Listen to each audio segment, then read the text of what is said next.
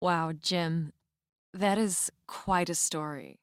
I love how just in the first chapter you essentially gloss over, for me, one of the most moving and profound stories I've heard about someone's, brain health and overcoming. And I think certainly I do, and I think a lot of people relate to at some point in their life having some kind of internalized limitation, something that was put on them that we've been carrying around. And but what's really extraordinary about your story is that your limitations, it's very real to say, well, these are real. This is a brain injury. It would be so easy for you to have lent into excuses and said, well, what could I possibly do? Mm. And I know we carry excuses. And listening to your story, I just have to ask you, having overcome these very real objective limitations, do you now truly believe that limitations can be taken away, that people can be limitless? I believe that we all go through challenges, and with challenges come change.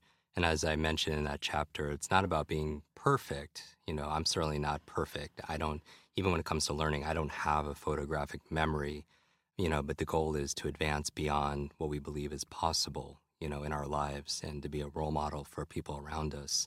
That difficult times, as I'm sure everyone who's listening, we have these challenges. The difficult times, they could define you, they could diminish you, or that they could develop you. And ultimately, we decide.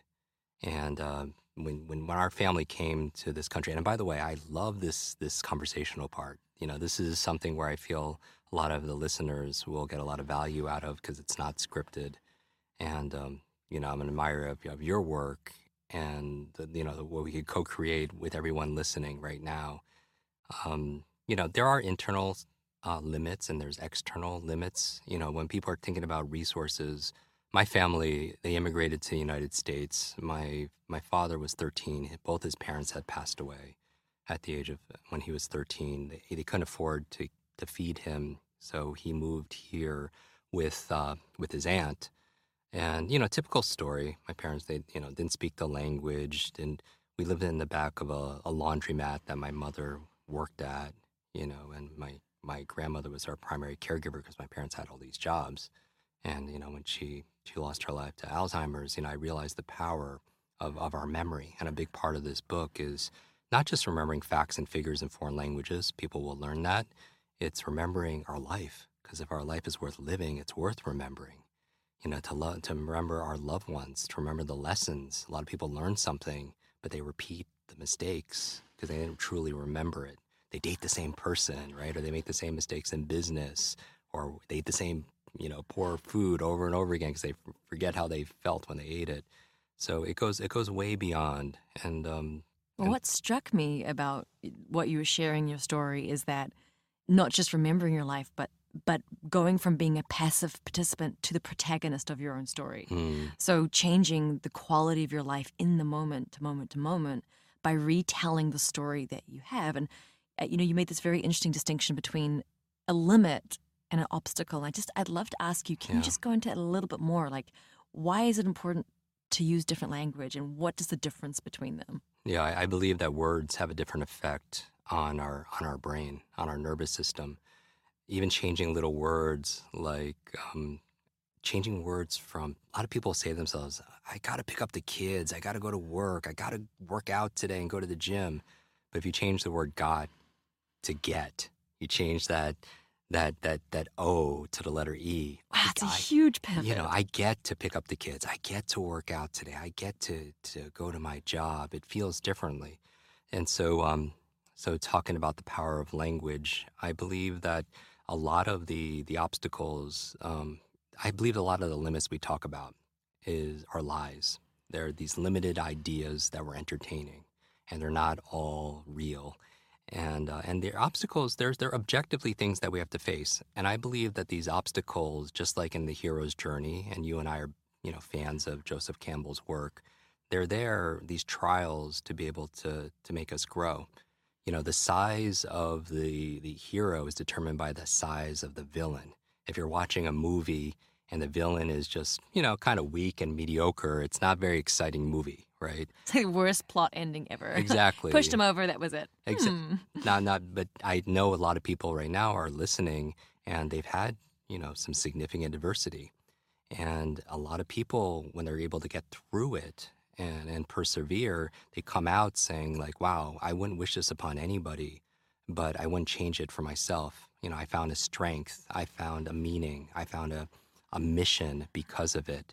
And that's sometimes what it's there for. These challenges lead to positive change. So an obstacle could be an opportunity, whereas a limit feels like the end. I know for myself, I've definitely hit so many limiting beliefs in my life, and you don't even know they're there because they feel so real. Like you just think that, oh, that's where it ends. It's not even visible to you. But when you create it as an obstacle, so for instance with your brain injury, rather than seeing it as like a hard cap to your potential, you reframed it as sort of an obstacle, an opportunity to overcome and to triumph over as the hero of your story. And I think that's through adversity comes our advantages. I mean, think about my two biggest challenges when I was growing up were learning and public speaking. And life has a sense of humor because what do I do almost every day of my life is I public speak on this thing called learning. So I think struggles could lead to our superpowers. So anybody who's listening to this right now and they have challenges for whatever reason you picked up this audio, what I would encourage you is like we don't know. And there's a reason. I believe that there's a reason they're here with us listening. Because just like in the hero's journey, when you get this call to adventure, then everything opens up, right? These windows, these mentors, these teachers show up when we're ready to learn. And for those listening, what could a call to adventure look like? Like, in our lives, we so rarely treat ourselves and our lives as the profound mythical experience that we're actually having. So if someone's listening to this book and they're like, I don't know, have I had the call to adventure? Yes. Has something happened? Like, what could that look like for people? I would say to anyone listening to this right now, if you're looking for a sign to be able to go on this adventure of living and being the best version of yourself, that this is your call right now. This is your sign that you're listening to this and that you are ready. I believe, really truly believe that when the student is ready, that the teacher does appear, and calls could come in every area of our life. The only thing is we have to be paying attention to it. We have to be observing. Later on, we're going to talk about building an incredible memory, right? And being observant. There's so much stimulus out there. How do you focus in a world full of distraction? And part of it has to do with the dominant questions that we ask, because when we ask a question, you ask and you shall receive. If you start looking for things, they're going to start showing up. It's very similar to the recent podcast you and I did about lucid dreaming, where if you ask this question before you go to bed, all of a sudden your mind starts pondering, it starts building and imagining around it. And if people truly understood how powerful their mind is, they wouldn't say or think something they didn't want to be true. I mean, our minds are this incredible gift. And I wrote this book because I wanted to show people just how amazing they really are. I just want to track back to the title of your book, Limitless, Upgrade Your Brain, Learn Anything Faster, and Unlock Your Exceptional Life. Because that word exceptional, it doesn't get used very often. So can you just tell us, what does exceptional mean? What does it mean to you? Why did it end up in the title? The word exceptional, we talked about how words have an effect on the brain, and it had an interesting association for me growing up. When I was in elementary school going through these challenges, I would hang out with the geeks and the nerds in class, not because I had the grades that they had, but because they also loved comic books and video games and playing Dungeons and Dragons. And I remember one day in class, one of the educators came in and said, we have formed a special group called MASP, and it's called the More Able Student Program. The program's called More Able Student Program, MASP, and they went through and hand-selected different students in that class to be part of this advanced group. And these were the exceptional kids, right? The ones that were special. And myself, I wasn't included. I was the only one in that group that wasn't included in our clique. And so I felt really left out. I was already the boy with the broken brain. And I found another kid who was on the other side of the bell curve along with me. We created a group called LASP. less able student program. And it was just the two of us in this group. But the reason why I use the word exceptional is people believe that genius is limited to an elite few. And what I've realized in almost 3 decades of research and teaching this around the world is that we all have the potential to be exceptional, that we all have the ability to be special.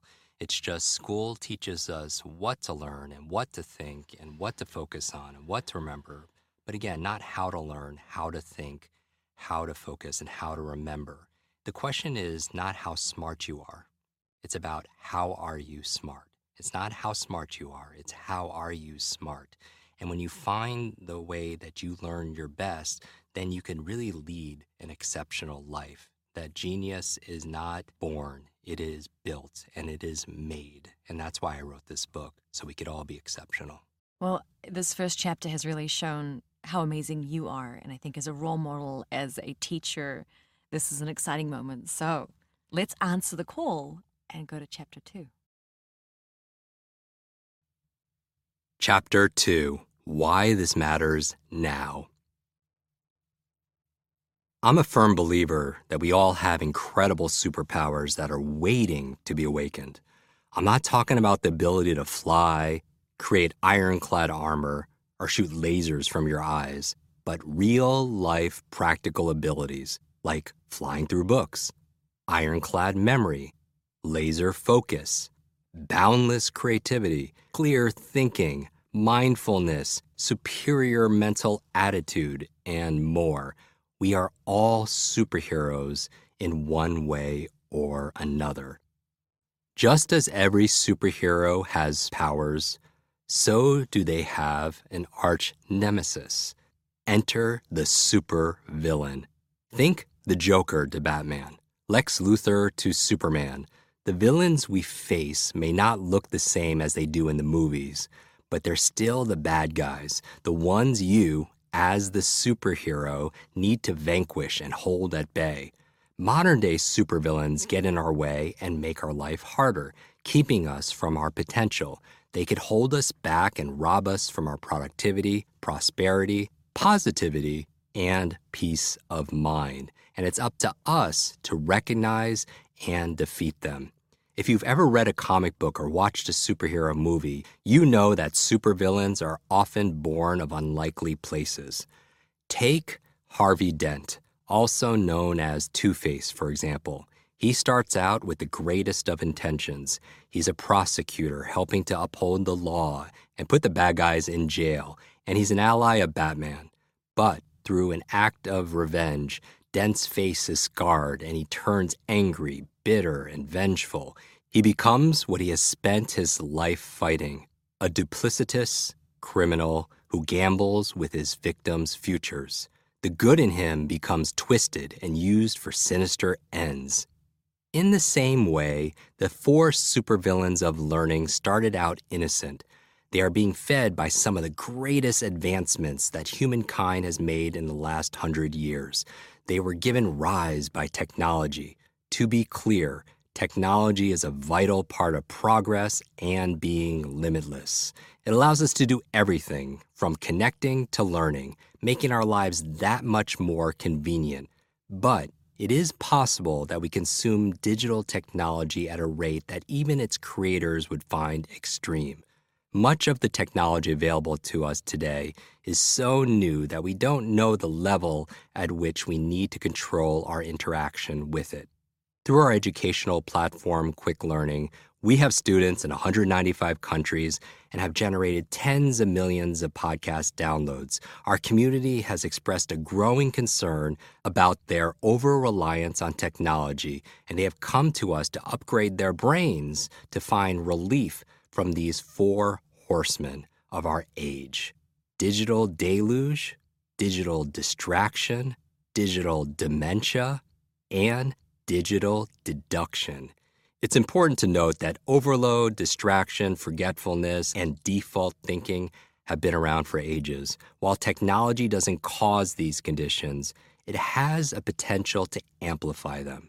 The benefits of the digital age are plentiful, But let's take a look how the advances in technology that help you can possibly also hinder you.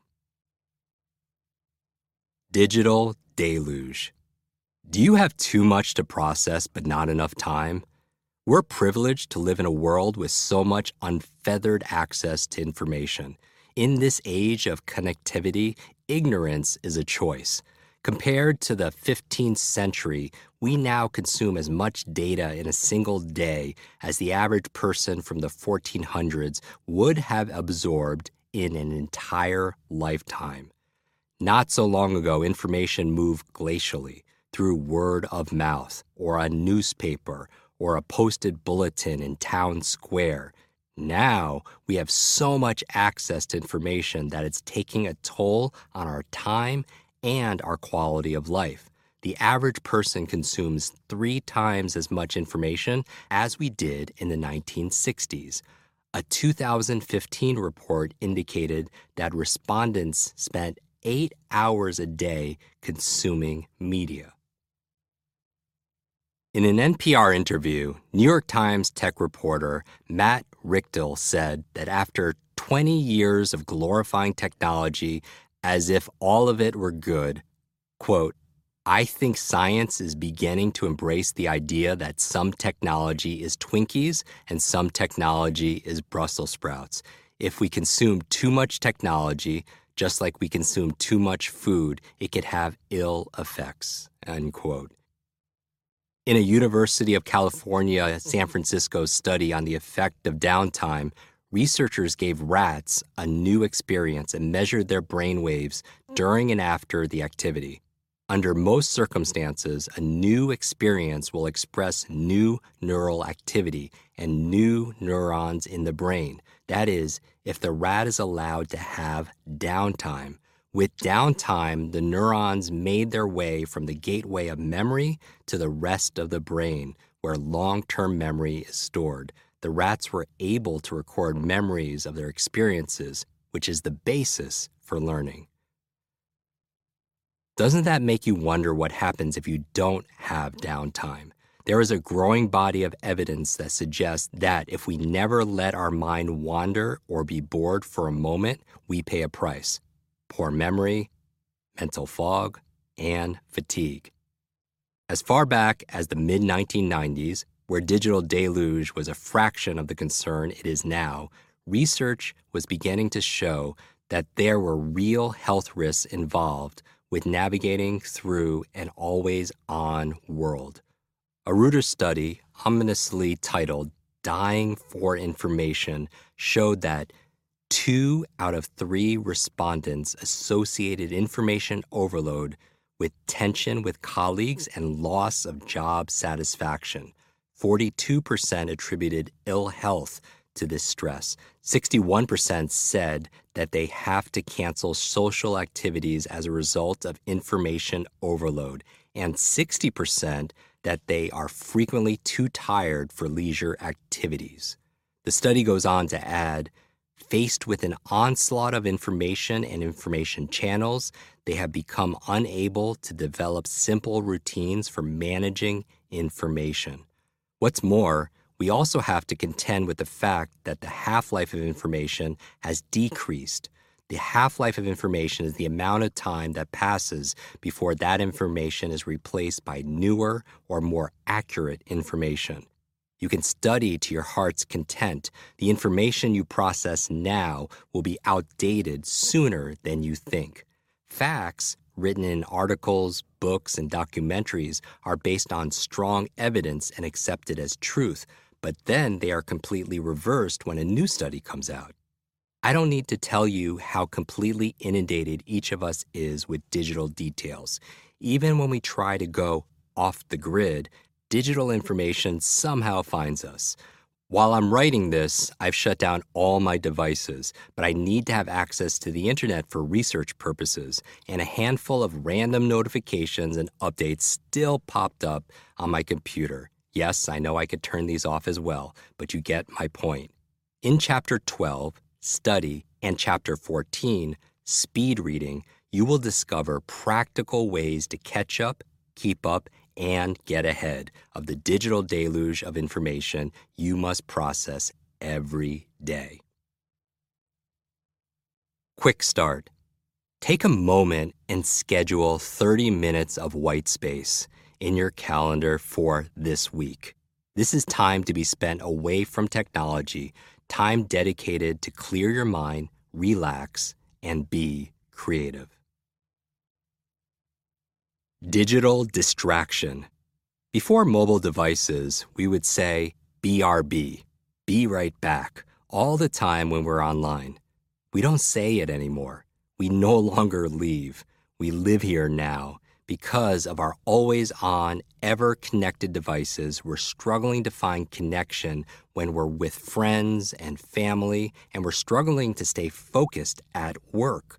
Most of us deal with some kind of work-life situation where we don't feel comfortable foregoing digital connection for large swaths of time every day. So we stay on the grid out of the fear that if we were unreachable, we would lose out. The trouble is we're wired to enjoy it. Each successive hit of dopamine we get from the likes we share on social media or from the texts we get from loved ones or friends only reinforces our behavior. But those rewards are changing our brains. Instead of relaxing into the downtime that we might experience when waiting in line, waiting for a bus or an appointment, etc., we pull out our phones and train our distraction muscles. What happens when this is our constant way of being, when every loose moment is filled with shiny stimulus? Staying connected may make us feel more secure, but it doesn't necessarily make us happier. Ryan Dwyer, M.A., of the University of British Columbia led a study that showed how our digital habits are affecting our relationships. In one experiment, more than 300 adults and university students were asked to keep their phones on the table, easily accessible, while others were asked to put them on silent and keep them in a container on the table during a meal. Afterwards, participants were asked to respond to a questionnaire that asked them about their feelings of connectiveness, enjoyment, distraction, and boredom. The survey also asked them to detail the amount of time they spent on their phone during the meal. Those whose phones were accessible used them more often, and they described themselves as feeling more distracted. They also enjoyed the dinner less than the diners who didn't have access to their phones. Modern technology may be wonderful, but it can easily sidetrack us and take away from the special moments we have with friends and family in person. Dwyer says of the study, just as few of us have learned how to learn, not many know how to process and filter the massive amount of information we are constantly seeing. We just multitask to get all of it in, and this doesn't serve us well. Asking the brain to shift attention from one activity to another causes the prefrontal cortex and striatum to burn up oxygenated glucose, the same fuel they need to stay on task, notes neuroscientist Daniel J. Levitin in his book, The Organized Mind, Thinking Straight in the Age of Information Overload. And the kind of rapid, continual shifting we do with multitasking causes the brain to burn through fuel so quickly that we feel exhausted and disoriented after even a short time. We've literally depleted the nutrients in our brain. This leads to compromises in both cognitive and physical performance. From app notifications to media alerts, it's not just adults who deal with this. With the availability of technology and social pressure to be online and active on social media, children and teenagers experience the constant distraction too. In Chapter 11, Focus, you will discover the keys to sustained concentration and focus development to learn and get things done. Quick start. Go to the notification settings of your phone and turn off all unnecessary and distracting pings and dings. Do this now. Digital dementia. When is the last time you had to remember someone's phone number? I'm dating myself here, but I'm part of a generation that when you wanted to call your friend down the block, you needed to know their number. Can you still remember some of your best friend's numbers from childhood? What about the number of the person you talk or text every day? You no longer have to because your mobile remembers it for you. This is not to say anyone wants to or should memorize 200 phone numbers, but we've all but lost the ability to remember a new one. Or a conversation we just had, the name of a new potential client, or something important we need to do. Neuroscientist Manfred Spitzer uses the term digital dementia to describe how overuse of digital technology results in the breakdown of cognitive abilities. He argues that short-term memory pathways will start to deteriorate from underuse if we overuse technology. It's the same with GPS. Move to a new city and see how quickly you become reliant on GPS to tell you how to get around. Then notice how long it takes you to map new roads in your mind, probably much longer than when you were younger, but not because your brain isn't working as well. With tools like GPS, we don't give our minds the chance to work. We rely on technology to do the memorization for us. This reliance may be hurting our long-term memory. Maria Wimber of the University of Birmingham told the BBC that the trend of looking up information prevents the buildup of long-term memories. In a study that examined the memory habits of 6,000 adults in the UK, France, Germany, Italy, Spain, Belgium, the Netherlands, and Luxembourg, Wimber and her team found that more than a third of the respondents turned to their computer first to retrieve information. The UK came in the highest. More than half of the participants searched online first without trying to come up with the answers themselves. Why is this a big deal? Because such instant information can be easily and immediately forgotten. Our brain appears to strengthen a memory each time we recall it, and at the same time forget irrelevant memories that are distracting us, said Dr. Wimber. Forcing yourself to recall information instead of relying on an outside source to supply it for you is a way of creating and strengthening a permanent memory. When you contrast that with the reality that most of us have a habit of constantly looking up information, maybe even the same information, without bothering to try to remember it, it seems we're doing ourselves harm. Is relying on technology always bad? Many researchers disagree. The argument goes that by outsourcing some menial tasks like memorizing phone numbers or doing basic math, or getting directions to a restaurant we visited before, we're saving brain space for something that matters more to us. There's research that says our brains are more like a muscle rather than a hard drive that fills up, that the more you use it, the stronger it gets and the more it could store. The question is, are we making those choices consciously, or are we acting out of unconscious habit? Too often, we outsource our brains to our smart devices, and our smart devices are making us, well, a little bit stupid. Our brains are the ultimate adaptation machines, capable of seemingly endless levels of evolution, and yet we often forget to give it the exercise it needs. Just as there is a physical price to always relying on the technology of the elevator instead of taking the stairs, so is there a price for lazy mental muscles. Use it or lose it. In Chapter 13, Memory, I will show you simple tools and techniques to remember anything from names and speeches to languages faster and easier. Quick start. Take a minute to exercise your memory. Memorize the phone number of someone you communicate with regularly. Digital deduction. In a digital-first world, where millennials obtain all their answers to problems at the click of a mouse or a swipe of a finger, the reliance on technology to solve every question confuses people's perception of their own knowledge and intelligence. And that reliance may well lead to overconfidence and poor decision-making, says Roni Zarum, founder of the video collaboration platform Neuro. The ubiquity of information about everything also means that there's a ubiquity of opinion about everything.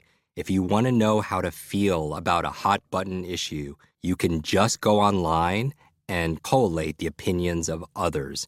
If you want to know the implications of an event or a trend, a quick online search will provide endless amounts of analysis. The upshot is that deduction, an amalgam of critical thinking, problem solving, and creativity that is an essential skill for being limitless, is being automated. There's a certain amount of value to this, of course. Before the internet, we were limited in our access to the opinions of others. In an ideal world, being able to get as many perspectives on a topic as possible would be enormously valuable in helping us form our own opinions. Unfortunately, that's rarely how it plays out in the real world. Instead, we tend to identify a handful of sources with which we align and then give those sources extreme influence over our thinking and decision-making. In the process, the muscles we use to think critically and reason effectively are atrophying.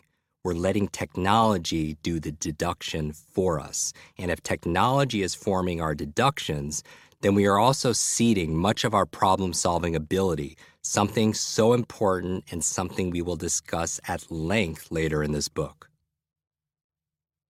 Psychologist Jim Taylor defines thinking as the capacity to reflect, reason, and draw conclusions based on our experiences, knowledge, and insights.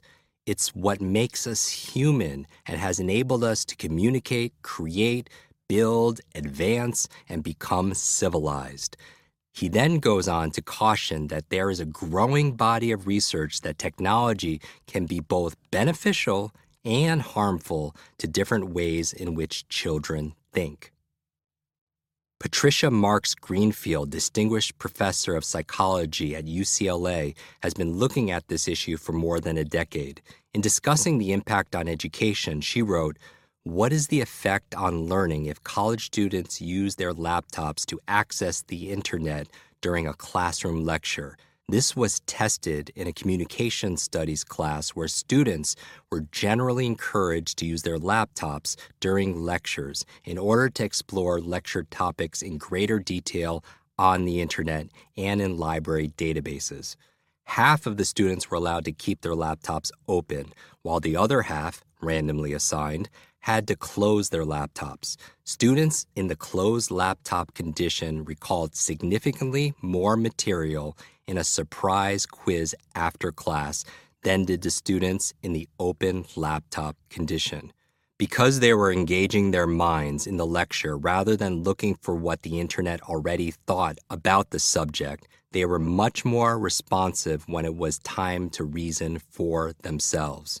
Greenfield analyzed another study that showed that college students who watched a news program without the crawl at the bottom of the screen remembered significantly more of what the anchors were discussing.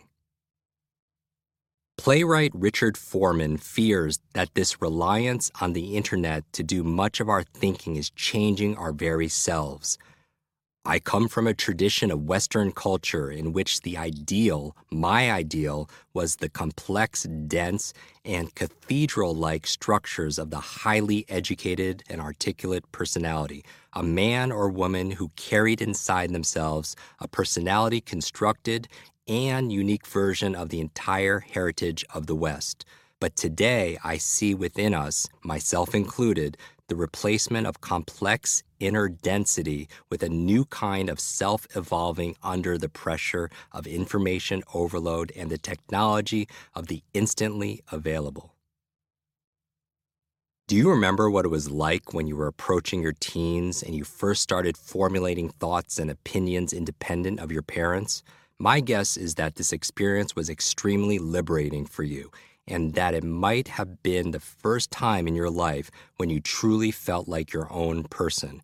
What had happened to you, of course, was that your critical faculties had become refined enough to allow you to regularly employ reason to navigate through life. Why then would you want to turn this liberating skill over to a device? Think about it. How do you feel when someone tries to impose their thinking on you? If a family member, friend, or colleague came to you and said, "Don't think about this, here's your opinion," you try to get away from that person as soon as you possibly could. Yet, when we immediately reach for the internet to provide us with information, we're essentially inviting the same thing. In Chapter 15, I will provide you with a powerful set of tools that will allow you to supercharge your thinking and expand your perspective on any topic or problem. While these four horsemen are the ones we need to contend with most vociferously, there's another digital danger that is worthy of our attention. Digital depression, a result of the comparison culture that emerges when we let the highlight reels of the social media feeds and others cause us to perceive ourselves as less than. Now, I enjoy social media. I love staying connected with our community of students and podcast listeners and staying updated with the everyday lives of my family and friends. I appreciate it so much as not only a source of entertainment, but also education and empowerment. But I only recommend using it consciously, not mindlessly out of habit, and in a harmonious way so it doesn't hijack your productivity and peace of mind. In the upcoming Part 2, Limitless Mindset, I share ideas to mitigate these feelings of not being enough, as well as fears of looking bad or missing out. Those are the same limits that stand in the way of personal growth and learning. In Part 3, Limitless Motivation, I will show you how to add, break, or change these habits. Quick start. Think about a decision you need to make and schedule some time to work on that decision without the use of any digital devices. Keeping the villains at bay. In the hero's journey, the heroes need villains just as much as villains need heroes. The challenges from trials and rivals make us grow and become better. The power and strength of the villain determines the necessary power and strength of the hero. If the villain was weak, there would be nothing to vanquish and no need for the hero to rise to greatness. In my podcast interview with Simon Sinek, author of The Infinite Game, Simon refers to our worthy rivals, those who help point out the personal weaknesses we need to address. This is where your opportunity lies. As I mentioned, I love the light side of technology, how it can connect us, educate us, and empower us, make our lives easier. What we've just described are a few drawbacks of technology, which is an inherent part of all the good things that it brings into our lives. Like fire, technology has changed the course of human history. However, fire can cook your food or burn your home down. It's all in how you use it. Like any tool, technology itself isn't good or bad, but we must consciously control how it's used. If we don't, then who becomes the tool? It's up to you to choose how you engage.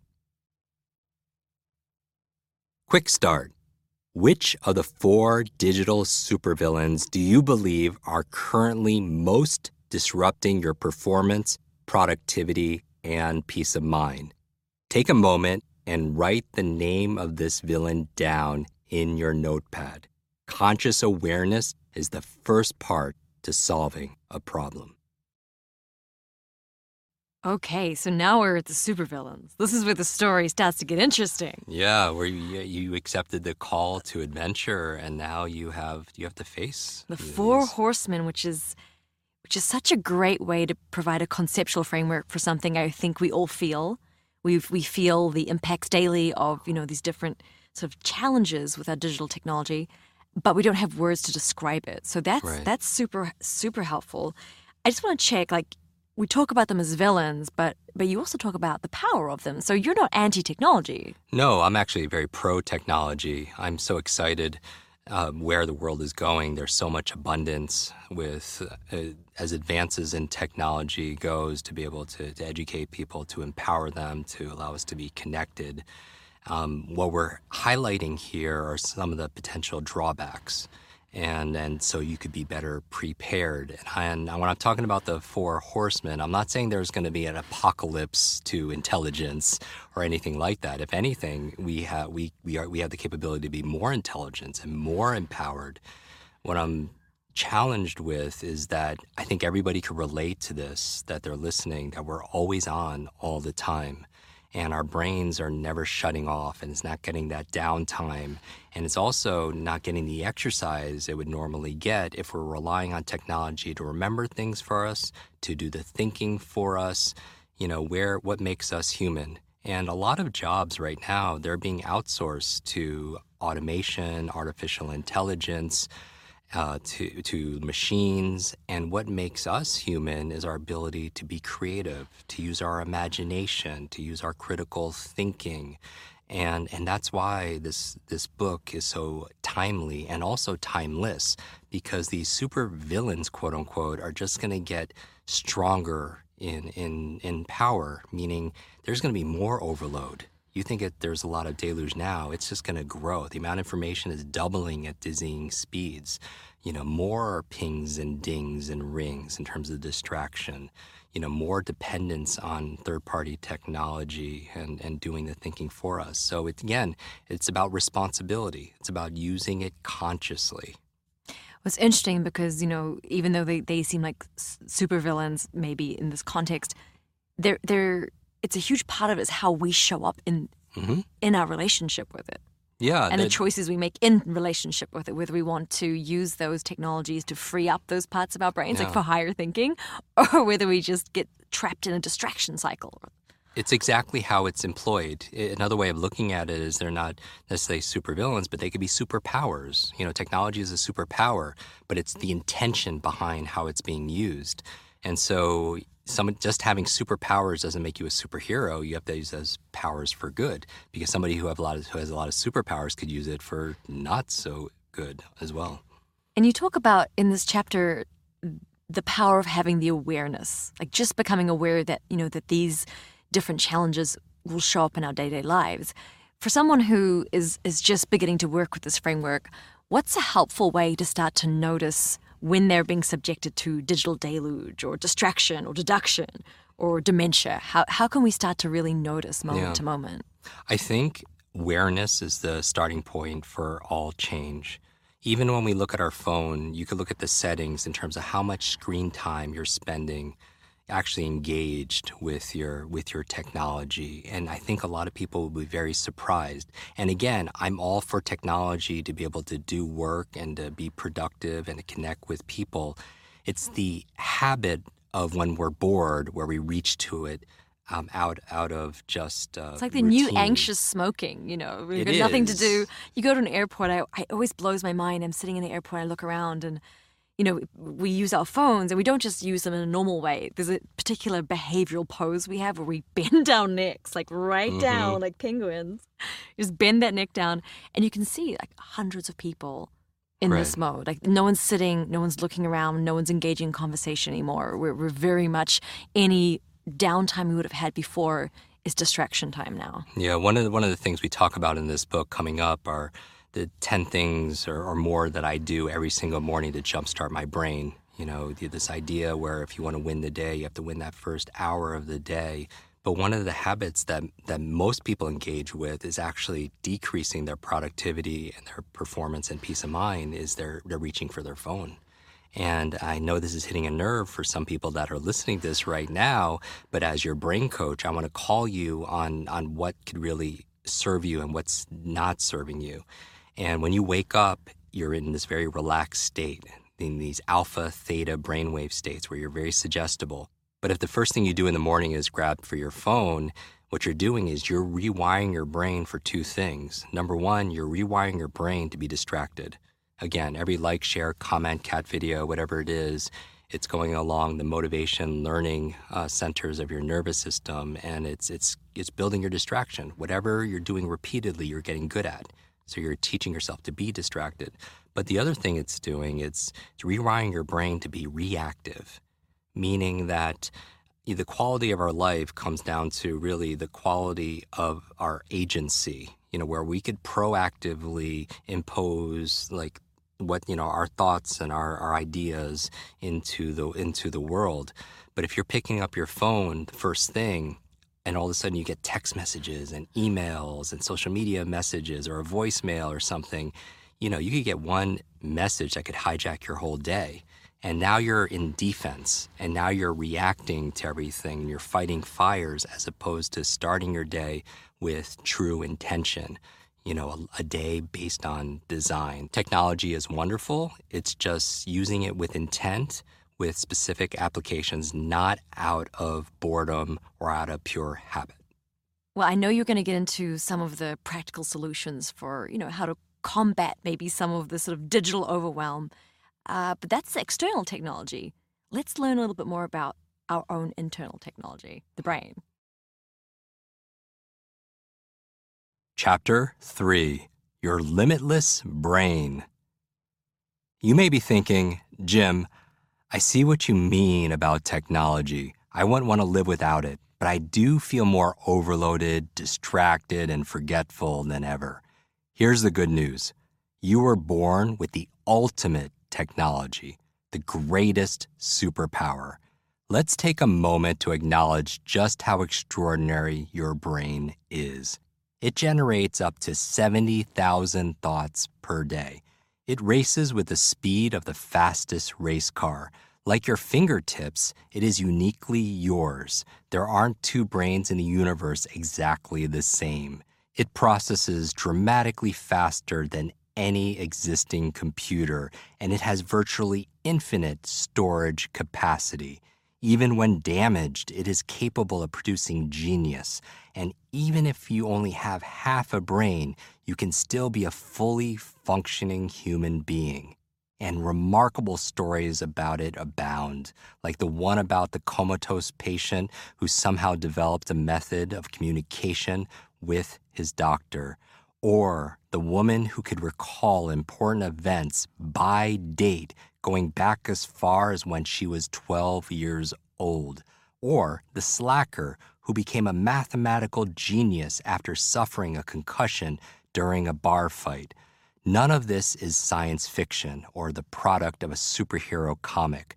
They're just examples of the extraordinary function built into that remarkable machine between your ears.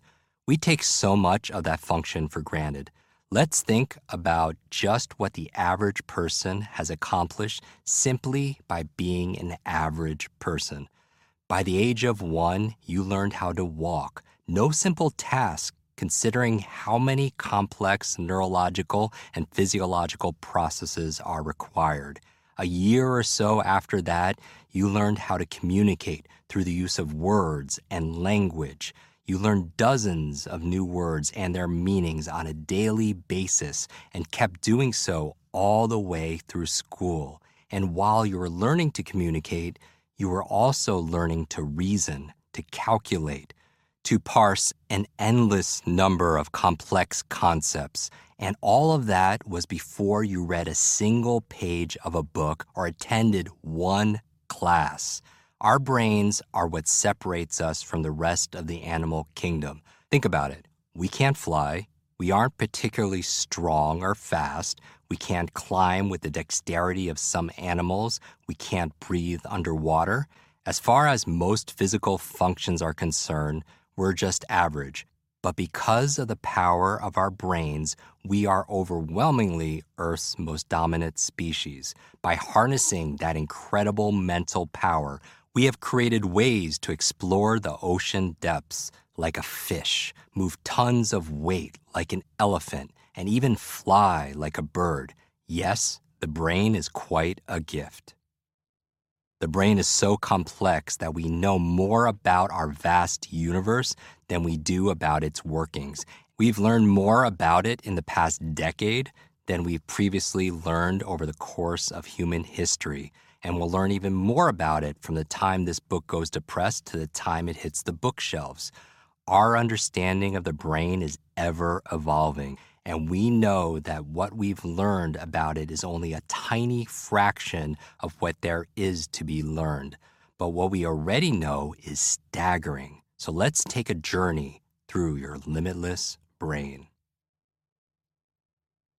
The brain is part of the central nervous system, CNS. Similar to the control tower at an airport, your brain acts as its control center, directing all the coming and goings of information, processes, and impulses. The brain has three major areas: the brainstem, the cerebellum, and the cerebral cortex. Both the cerebellum and the cerebral cortex start with cere, Latin for wax, because of its waxy appearance. The brain is made of fat and water, weighs approximately 3 pounds, and facilitates incredible power and ability. The brain stem moderates the basic functions we need to live, such as breathing, maintaining a regular heart rate, impulses to eat or have sex, and our fight and flight responses. It is located at the top of your spine and the base of your skull, buried deep within the brain. At the back of the brain, the cerebellum is responsible for moderating movement and coordination. There's also increasing evidence that it plays a role in our decision-making. The cerebral cortex is the largest part of our brain, where the majority of our complex thinking, short-term memory, and sensory stimulation takes place. It is made up of the occipital, parietal, temporal, and frontal lobes. Our frontal lobes are where most of our thinking takes place, where logic and creativity derive. The brain is split into two halves. They are connected by the corpus callosum, which acts like a bundle of telephone wires between the lobes, sending messages back and forth. Right now, you have somewhere around 86 billion neurons, also called brain cells, firing and acting together in concert as you hear these words and assimilate this information. These neuronal signals are released in the brain and received by neurotransmitters, which then pass the message along to other neurotransmitters or stop the message altogether if that's the appropriate response. We used to think that we reached our neurological peak in late adolescence, after which our brains never changed, other than to deteriorate. We now know that this is far from the truth. Our brains have the capacity for neuroplasticity, which means that it can be changed and shaped by our actions and by our environments. Your brain is always changing and molding itself to your surroundings and to the demands you place on it. Because our brains are subject to the influence of our genes and environment, we each possess a brain that is entirely unique to us. They're like snowflakes, no two are alike. Each brain adapts to the needs of its owner. Let's look at someone raised in an environment that was full of stressors such as poverty, lack of access to food, or lack of safety. That person will have a very different brain structure than someone brought up in a very comfortable, affluent, well-cared-for setting. But before you jump to the conclusion that one environment is quote-unquote better than the other and breeds a better functioning brain, I challenge you to reconsider. As I stated earlier, the brain is capable of being molded and shaped, meaning that at any point, anyone can decide to change the way their brain functions. While it's easy to assume that the individual who grew up in a more stressful, unsupportive environment may not wind up reaching their full potential due to their brain's development under those conditions, growing evidence suggests those people are able to thrive and reach new levels of success due to the mindset they are forced to develop in such a situation. Based on the number of successful people who overcame troubled upbringings, it may be that a difficult childhood or challenging upbringing breeds resilience, among other attributes that can lead to success.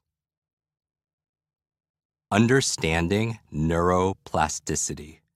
What can we learn from the brains of London taxi drivers?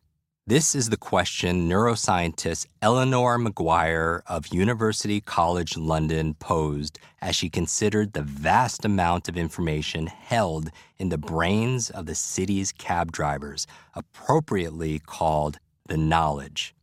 To earn their licenses, applicants traveled by moped through a specific section of the city, a 10-kilometer radius of Charing Cross Station, for 3 to 4 years, memorizing the maze of 25,000 streets within, as well as thousands of attractions they supported. Even after this intense study, only about 50% of applicants pass the series of licensing exams. Perhaps, thought Maguire, those successful had larger than average hippocampi.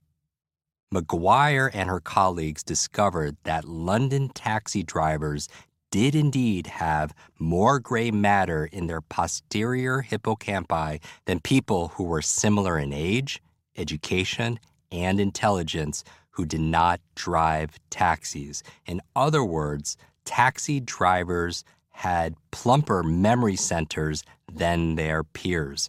It seemed that the longer someone had been driving a taxi, the larger the hippocampus, as though the brain expanded to accommodate the cognitive demands of navigating London's streets.